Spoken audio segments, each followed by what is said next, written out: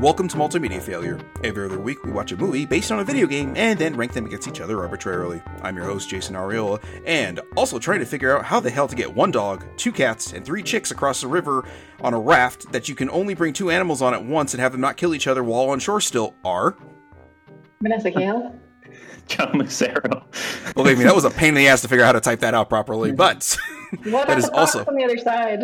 Oh well, you know, Jesus, yeah. No, let's not add an extra layer of complexity to this thing. So yeah. Anyway, what are we talking about? We are talking about Professor Layton and the Eternal Diva and the logic puzzles that this whole series is famous for and is basically existing for. So, prior to this, have any of you guys played any of the Professor Layton games? No. I have not. Okay, I played like 3 puzzles on the first one and was like, "This is not for me. I don't like these puzzles." So, yeah. What are they? Are they solely like puzzle games? Like you just go from puzzle to puzzle? Is there like anything in between that you're doing other than just the puzzles? I couldn't really tell you for sure because I played like 3. Like I said, I did like 3 puzzles, and that was when the first one came out. I checked it out from GameStop, and I was like, "Okay, this is okay." Well, it got to like this matchstick one, then I was like, "I'm bored. I'm not doing this." So, I've always been a little curious about them, but I've never seen them played, so I actually don't know. Yeah, I don't remember much about them. So, yeah, I was like, if I want to do puzzles like these, I'll just go buy Reader's Digest. I'm good. That's a joke. It's a joke for everyone over the age of 30. yeah. Well, that's 2 of us on the podcast, so. It's true. Prior to this, did you guys know this existed? I would assume not. No. I did not. Yeah, I think I was like aware of it just because I was like, oh, that got a movie? Okay, I don't know how you would make that into a movie. And I'm still not 100% sure, but okay. So this released December 19th in 2009 in Japan and would come out in the UK October 18th, 2010, which was the same time as Professor Layton and the Unwound Future, which is the 3rd game. And in the US, November 8th, 2011, it would end up making $7.76 million between Japan, Singapore, and Taiwan. Beyond that, I don't know how this thing did. So, yeah, so don't know how it cost either. So it did come out in theaters. That's interesting. Yeah.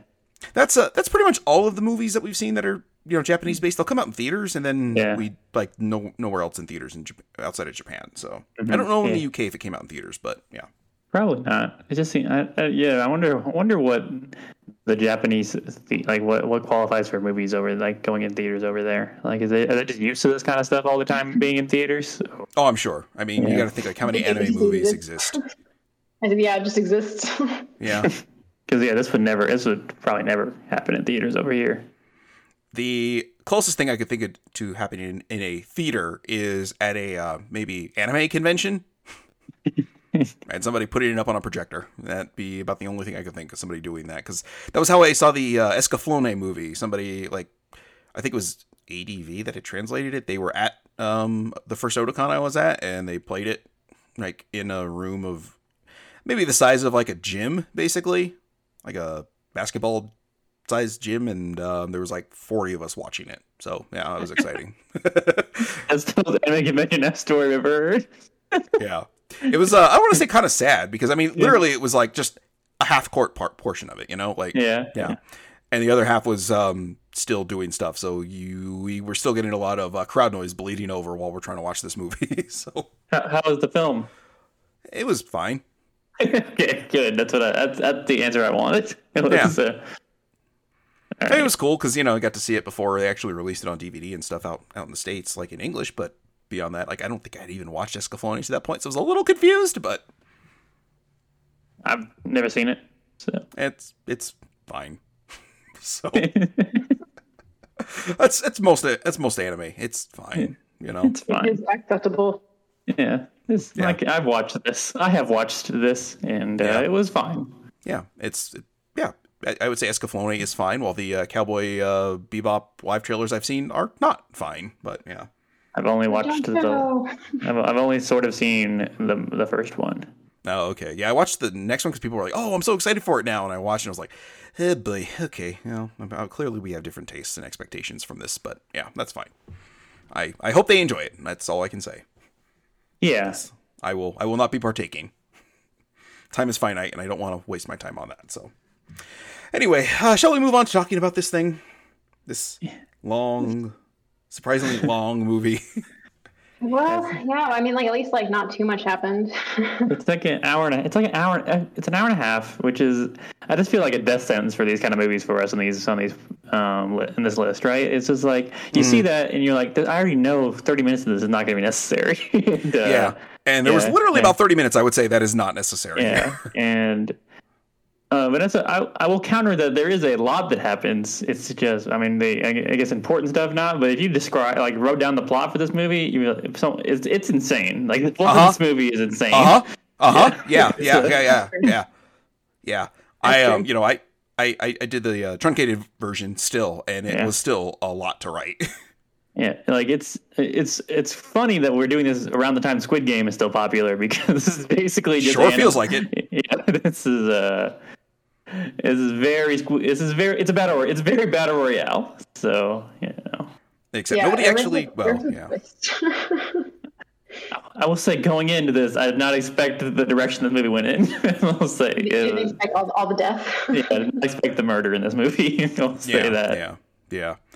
It got really dark kind of quickly, and I was like, well, this is, and then it, of course, pulled back on it, but whatever. Yeah, it just left me wondering a lot. Like, is this what the main games are like, or is this like dark? I would like to ask someone that had played them before. This is just par for the course, and Professor Layton, like, are they just this kind of fucked? This fucked up, but they just kind of like don't acknowledge how fucked up it is. They just kind of accept it. Now, are we talking about the animation style being fucked up? Because goddamn, pick a choice. Like, pick a choice in your your characterization as far as like just looks go. Like, dear God, they're just all over the place. Yeah, the Layton design he's all chin. First of all, there's a lot of chin going on there, and then no eyeballs. Just the pupils, which is fine in a sense. If every other, I don't like it, but it'd be okay. It'd be a little more okay if every other character looked like that. But he's the only character that looks like that, which makes it stand out. Really, he looks like he doesn't belong with everyone else in the. I would argue that everyone looks like they don't belong in the same movie together. And there's a lot of distinct. They gave him a lot of distinct designs, at least. Yeah, I mean, it just even just the eyes. Like some of the characters, like they're just like the wild variation in the eye design is just through a lot of it. Like even the first like 20 minutes of this, I was like, God, it's just like everybody feels like somebody, like they had like 12 different character designers come in and threw in characters into this movie. They just had to make them work somehow. That's kind of the vibe I got immediately. I was like, ugh, boy, this is gonna be rough for me.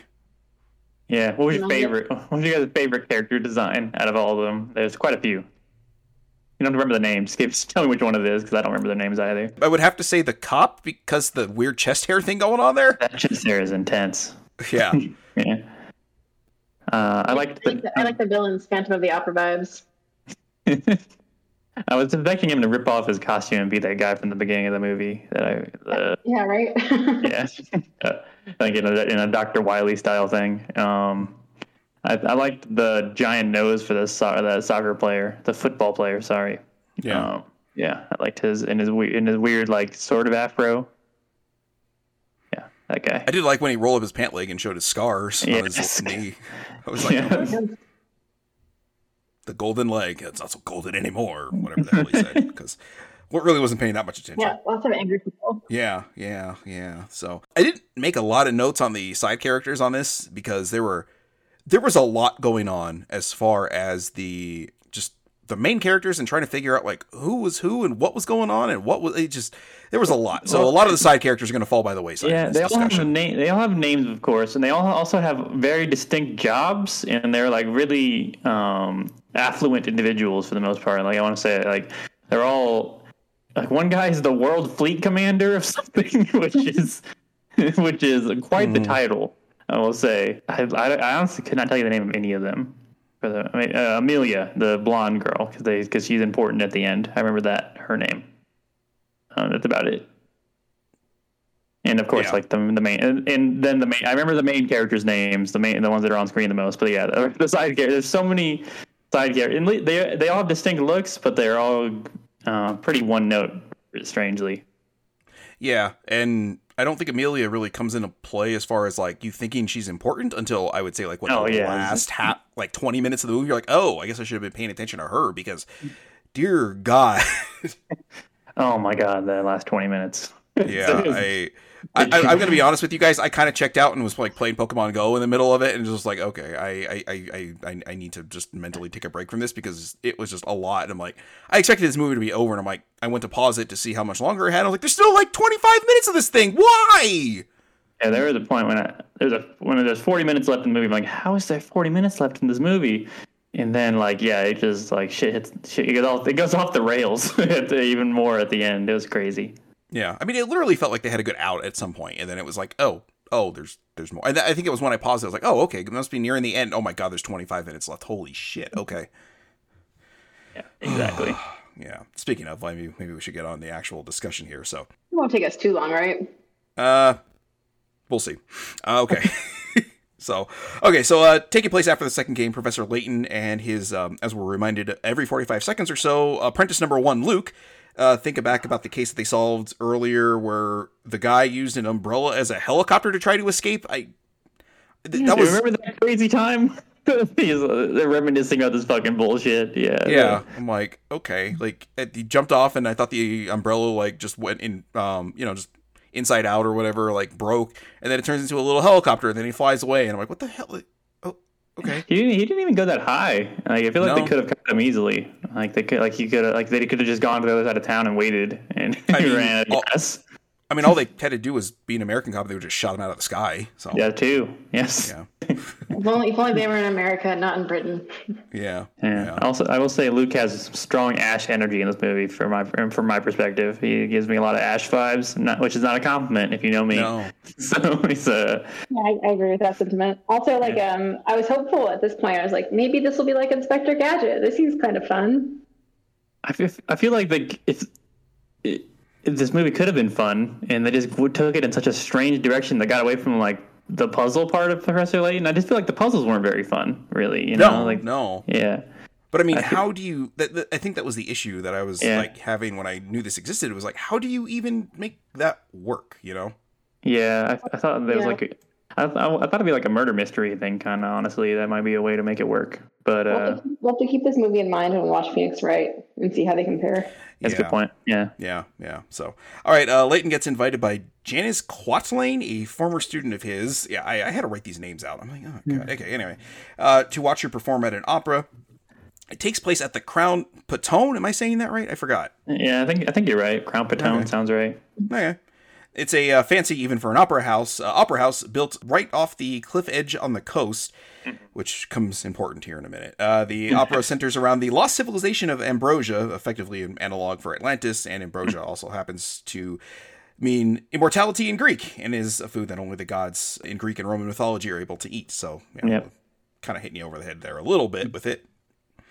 Anyway, long story longer, when the Queen of Ambrosia returns, the lost civilization of Ambrosia will return as well, is the whole thing behind that story. So, now, here's where things start getting confusing. So, Janice tells Layton that she suspects that the recent disappearances of girls in London and the opera are connected. The composer of the opera, Oswald Whistler, adopted a young girl who claims to be his deceased daughter, Melina. He plays the entirety of the opera on a thing called the Detragon. Think of it as like a one-man band orchestra, but on a giant organ. Yeah. So, that's a lot. Yeah. I was like, okay, it seems excessive. Like, they just, for real, like, you couldn't have just recorded a symphony and no? Okay, that's fine. Anyway, so the opera finishes, and a marionette comes out and tells the crowd that they now have to compete with each other for an elixir of eternal life. The catch being that everyone else dies. A few of these people are like, no, I don't really care. I'm fine with dying eventually, but not right now. Uh-huh. And they end up getting, the floor comes out from underneath them, and they, apparently die. Yeah, So, there's a lot of trap floors in this opera house. So many. Yeah, everywhere is a trap floor, which is really, really horrible, honestly. Yeah. It's like there's no safe place to stay. I was wondering if they were gonna show the people that had fallen and stuff, and all the different times, like in the end, like being like helped off by like paramedics or something, but no, they're just dead. I'm pretty sure they're all dead. Like literally everyone dies. They should have getting they're in those subs that pallet them out onto the beach later on. Yeah. No, they're all alive. Yeah, they're all alive. So that's what I was saying before. I thought they were definitely dead. I just missed that. Sure. Then I missed that. Oh, it's They okay. were dead. That's okay. I mean, it went by so fast in this like little TV scene where his assistant or whatever is like watching it and then runs off. Like it's literally about 4 or 5 seconds. So if you had like blinked or looked away or said something to your wife while watching this, you would have missed it entirely. So all 3 things probably happened. Yeah, yeah. So Inspector Grosky, a weirdly designed cop with a chest hair protruding out from his collared shirt, which is also like, I'd say like a third of the way down his chest. He's got a very weird design. If you're curious what the hell I'm talking about, because I don't think I'm doing a very good job describing it, just Google him and see what I'm talking about. It is really weird. It's a strange design. Yeah, very, very thin legs, very stout body, and a lot of chest hair. Mm-hmm. Yeah. I mean, you would think a collared shirt that, he's wearing a tie with would cover the chest hair, or at least a good chunk of it. But nope. He's got, like, I wouldn't even say a tuft. I mean, there is just a partial mane sticking out there. Yeah, it's green, too. Yeah, it's not great looking, so. Oh, all right, yeah, I assume he's a current character in the games, but, yeah. So anyway, you can't arrest a marionette. He learned how to be a cop in America, doesn't know how to arrest people properly. So the Opera House turns into a ship and then steams away with sharks with clown party hats on their noses. I don't know what that was about. That's never explained, is it? No. It's just like, I assume that's how they were controlling the sharks to make them show up, but that's... I thought they were like weird sharks. I mean, this whole world does have weird designs for everything, so I thought maybe that was the case too, but I thought like, oh, maybe they're just chumming the water near, but they keep going and the sharks stay there. So I'm like, oh, okay, well, clearly they're being controlled. And then the wolves here in a bit are controlled too, so there's something with that, but they weren't wearing the party hats, so I don't know what was going on. Yeah. Anyway. Yeah, it's a weird movie. Yeah. Okay, so they have to solve a number of logic puzzles, the last one being to look at the biggest crown they can find. The ship is the answer to that, so a few people get on lifeboats to go look at it. And then the ship blows up, but 2 submarines from it leave, and with all the participants that fail on board as it blows up. Seems like it's very dark. Yeah, it's really fucked up. That was a lot of money and a lot of effort for 3 puzzles. Yeah, not even like elaborate puzzles, really. One was just look up and then this was it swim out. Basically, what was the third one? What was the first puzzle? Well, the first one was look up. The second one, because the first one was look at the oldest thing you can see. And then what the hell was the second one? I think that was just the crown. I think they just had to go to only 2? Yeah. What was that, Ness? There were only 2? Yeah, there might have been only 2. Oh, shit. Okay, well, that was a whole hell of a lot of... Okay. I think there's only 4 puzzles total. I think you're right. But wasn't the 4th puzzle just the baskets? No, the 4th puzzle was the door. I'm pretty sure. That was right. Door. Okay. Yeah. Shows how memorable they are. And again, I'm not a big fan of logic puzzles, so like all this stuff, I'm just like, okay, that's great. I enjoy logic puzzles, and I solved a couple of them on my own, but it's just they didn't feel satisfying to solve. Like I was like, that's kind of easy, honestly. The star one I figured out, the wolf cage one I figured out, and I was just like, okay, like I think I figured out the crown thing because I was like, well, that ship was kind of I figured out that one, and then.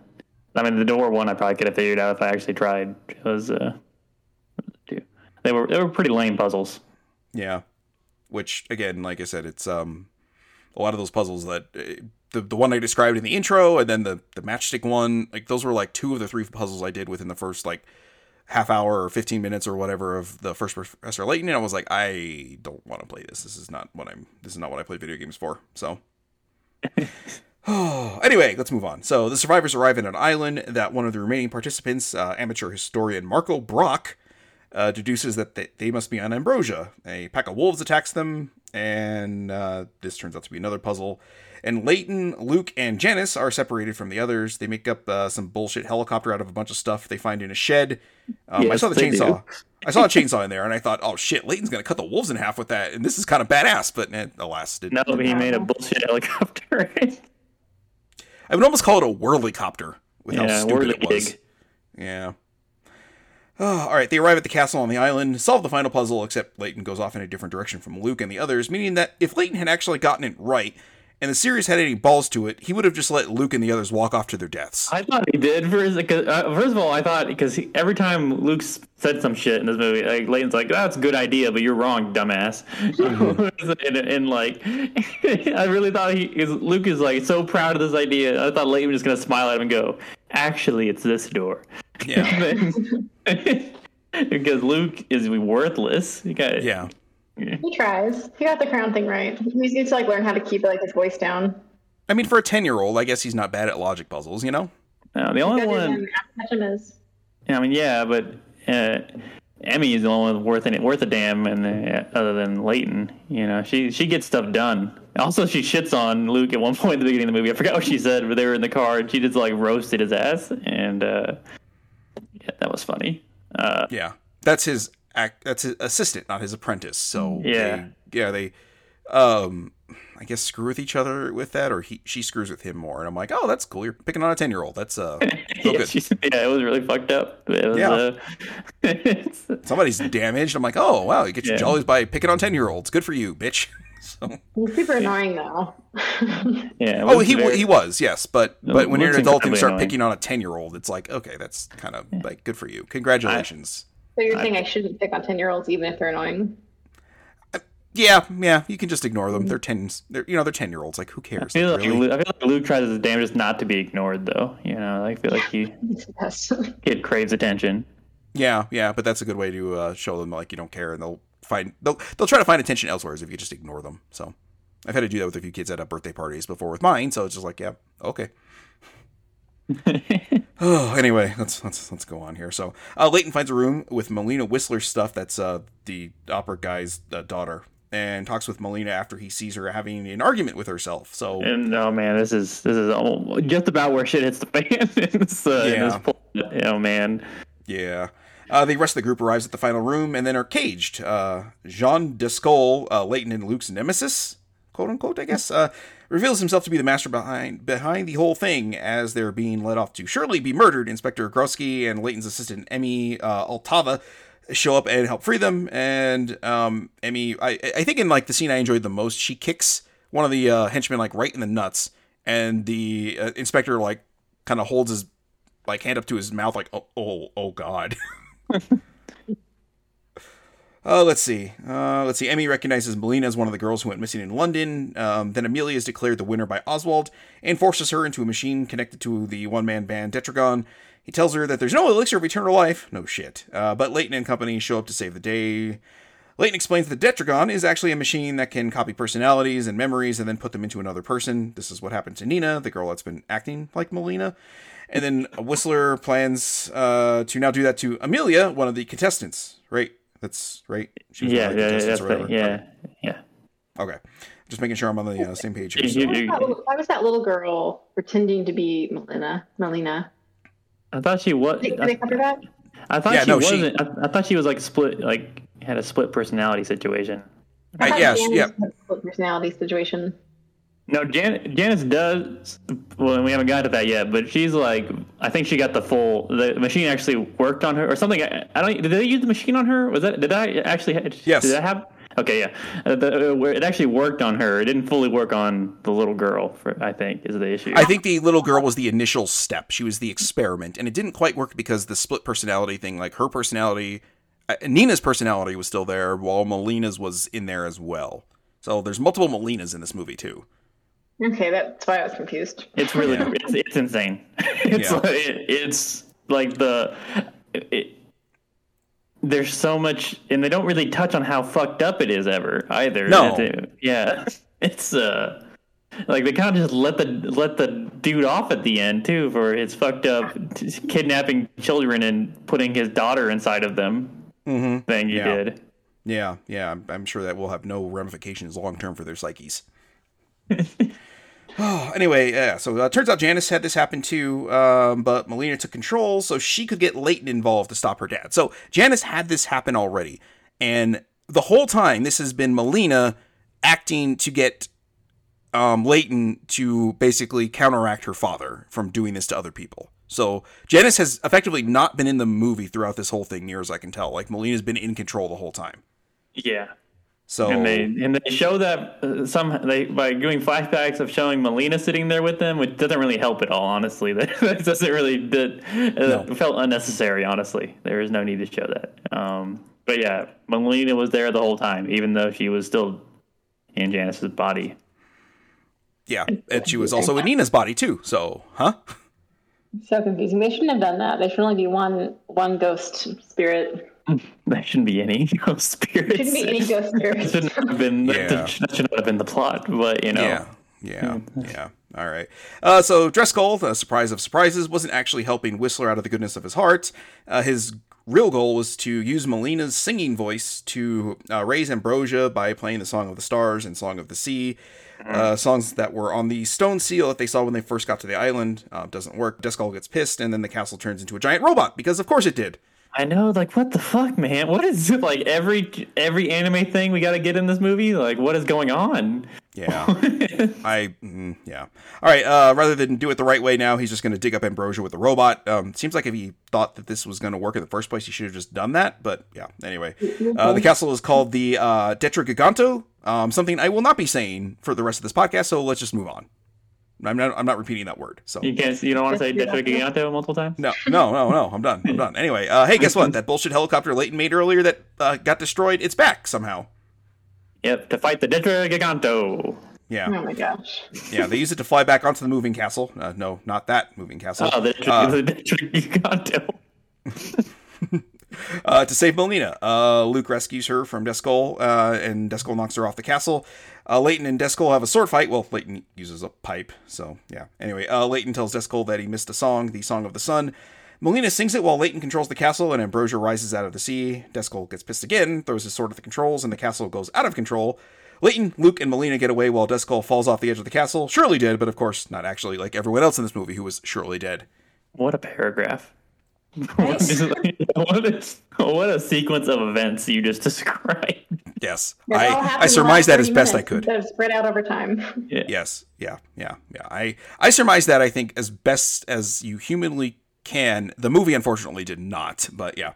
Anyway, Melina says goodbye to her father and lets Janice have her body back. How considerate of her. Layton concludes that eternal life is really the friends we made along the way. I mean, Ambrosia lives forever in the telling of the tale of their queen.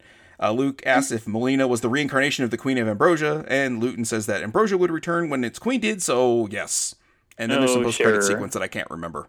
It's just a bunch of pictures of, like, basically the movie. Yeah. Oh, no. There's something that happens at the very, very end of that sequence. Like, one of the characters comes in to I guess their office that Layton and Luke are in while they're listening to a record, and then they go run off. So... Yeah, I don't remember the character. It doesn't matter. It really doesn't matter. Yeah, it literally served no purpose at all. So they were listening to the Eternal Diva on vinyl soundtrack. No one went to jail for this, by the way. No. Well, they did. They did try to arrest what's his name? The father.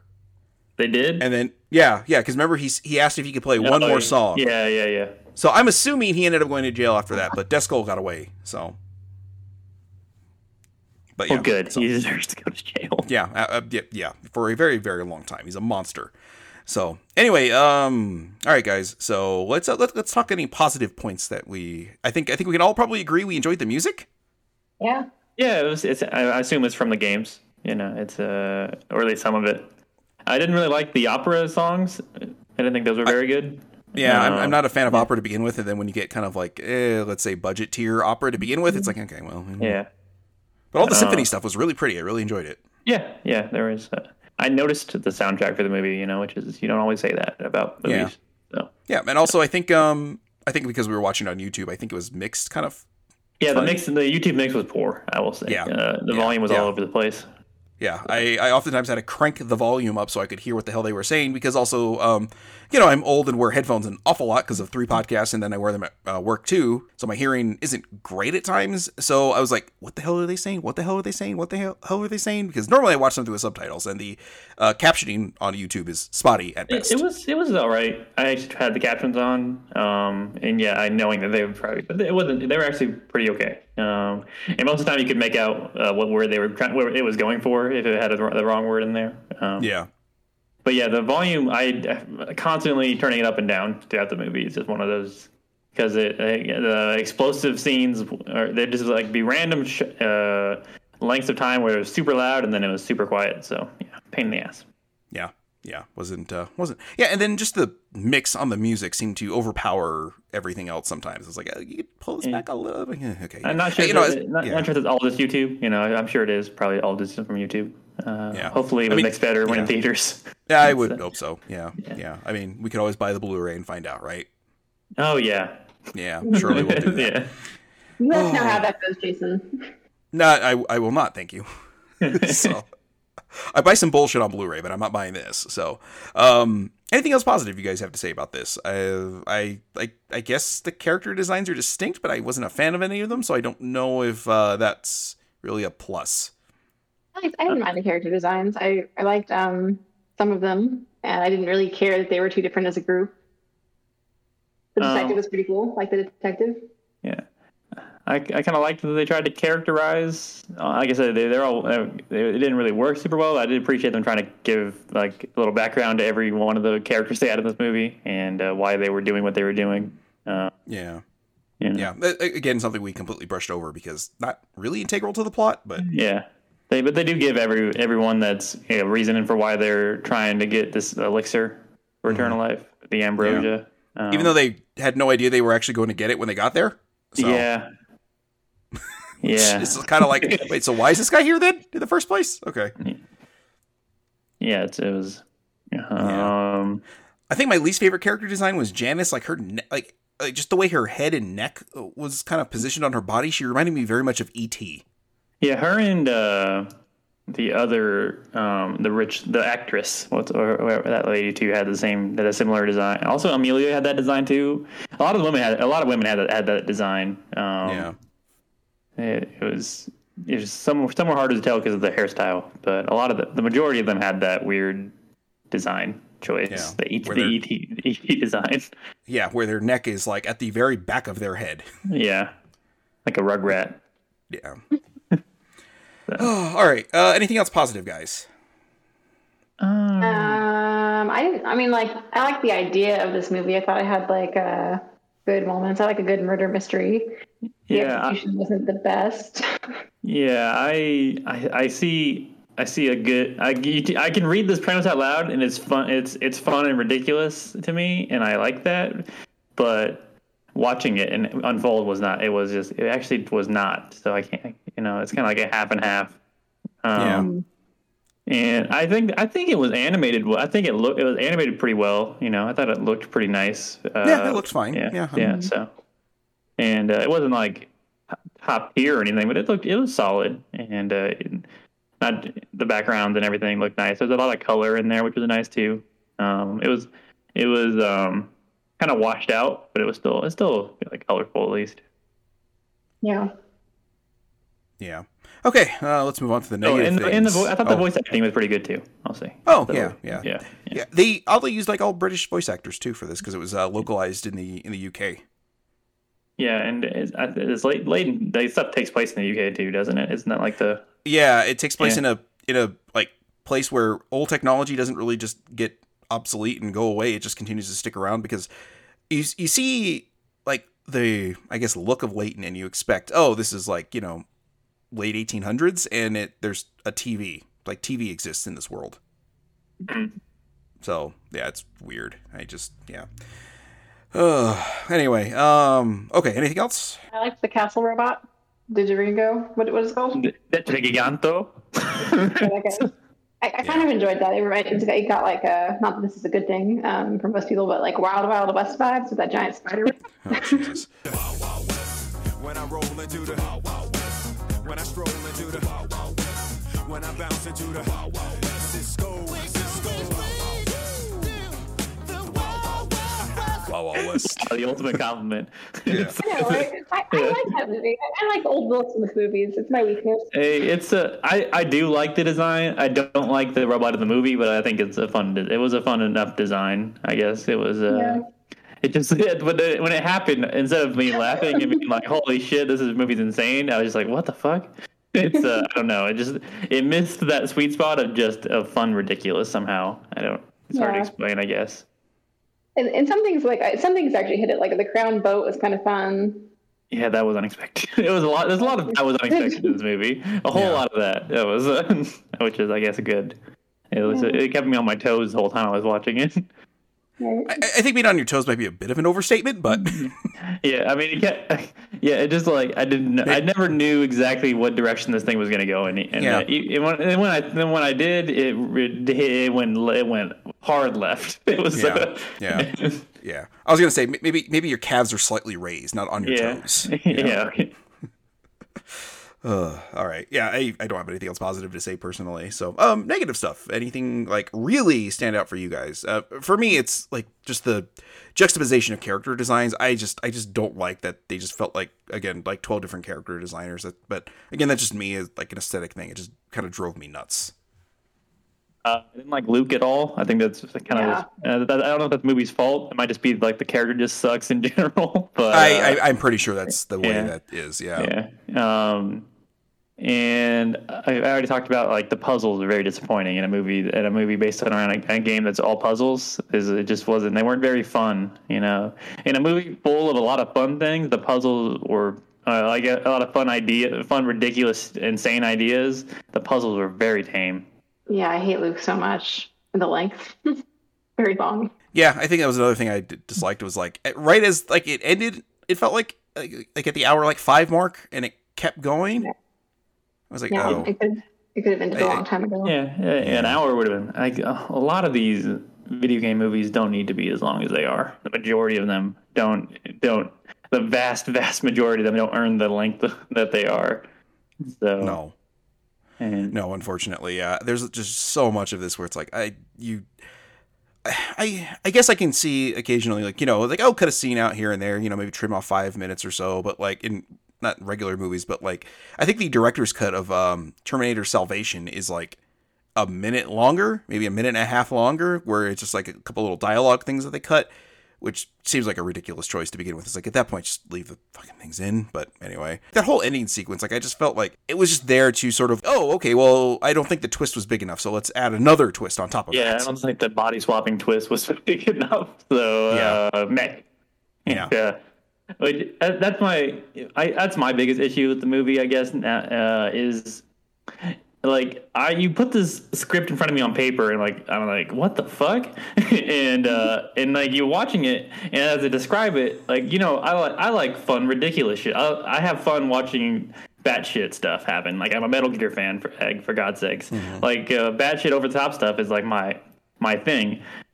But for some reason, it might just be the energy that this Professor Layton as a series might just give off. It's just kind of. It's too dull. Like it doesn't. Yes. Like it doesn't feel like it's having fun with how ridiculous it is at all. It just kind of happens, and no one really acknowledges it ever in any way that's fun. I guess it's just very low energy for a thing is like involves fucking body swapping, dead daughters, Squid Game battle royale style death traps, and mechs. You put that on paper and you're like, yeah, fuck it, I'll watch that movie. Yeah, it sounds cool. And then you watch this and you're like, oh fuck, I watched that movie. Okay.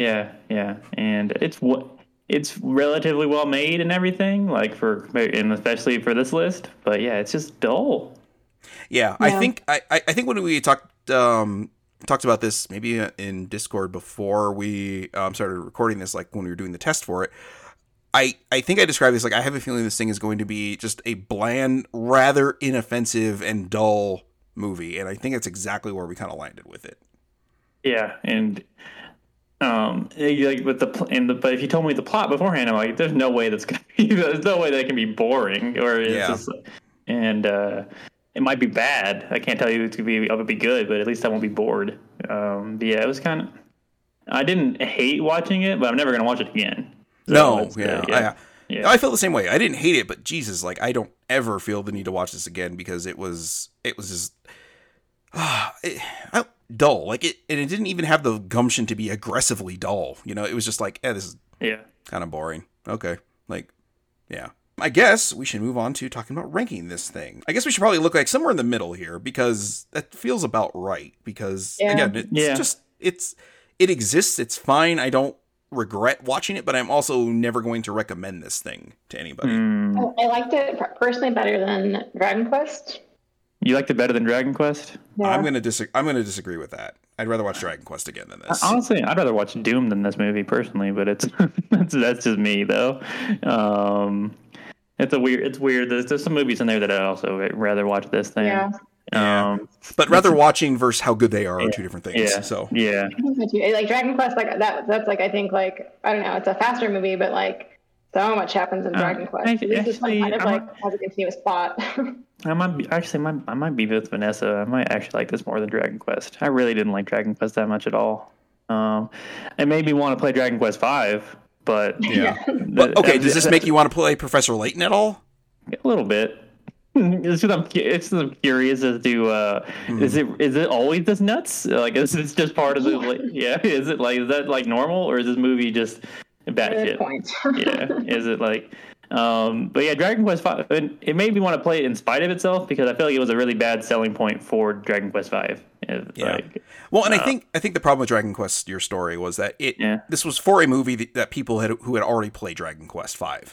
Yeah, and that's fine. You know, it's okay. It's just I feel like you should still kind of be. I feel like they just missed, based on what our conversation, they just missed a lot of important stuff that would have made it better for both viewing parties. You know, so yeah, and I just don't think it's possible to surmise a 30 to 45 hour RPG in an hour and 40 minutes. You know, it's just especially with a crazy ass twist like that.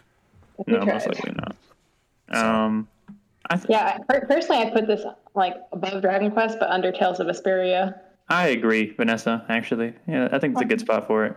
Okay, wonderful, easy peasy. All right, well there we go. We have our new number 24, Professor Layton and the Eternal Diva. Congratulations, Professor Layton, the Eternal Diva, for being the 24th greatest video game movie ever made as of December 19th, 2009. Sort of. We'll stress sort of. So it's funny, especially as it goes above Dragon Quest. That's funny. It's personally, like I would put this lower, but I can't argue with the science. Like it just I don't know. I guess I have more nostalgia and interest in Dragon Quest than you guys do, so that would put it above it for me. Like I like British stuff. Downton Abbey is like one of my favorite shows. I'm in the middle of watching this horror anthology series called The Terror, and I'm digging that. And it's all British people. I feel like when British stuff, or stuff that's supposed to take place in Britain, misses the mark, it just really misses the mark for me. Yeah, I felt like Dragon Quest just, in all aspects, I was just not a fan. Like I didn't think it looked very good. I didn't like the story. I liked the like outline of the story, but not the one they delivered fully in the ending. I also didn't like. It was like. Yeah. No, that's what I mean. I'm saying, like, from a personal perspective, this does nothing for me because I have no interest in Professor Layton at all. Like, this made me not want to play them at all just because of the character designs. I'm like, if this is what the character designs look like in the game, like, I just do not like that much of a differentiation between the way all the characters looked. Yeah, I think the only one that bothered me was Professor Layton's design. I think that was the only one that was like, this, like, he just looks completely out of place to me. They're very distinct character designs for sure. They're distinct. Yeah, I just don't think they're good. Yeah, that's But I think it's I think it's good in the area it's in of this list, regardless of where we all feel exactly where it should be. I feel like it's in a good region at least. I feel like it fits right in with everything around it. Yeah, I agree. All right.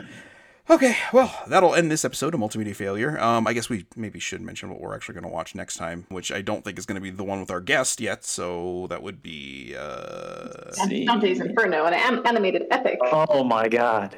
I hope you guys are ready for this. Oh no. Dante's Inferno. Oh, swell.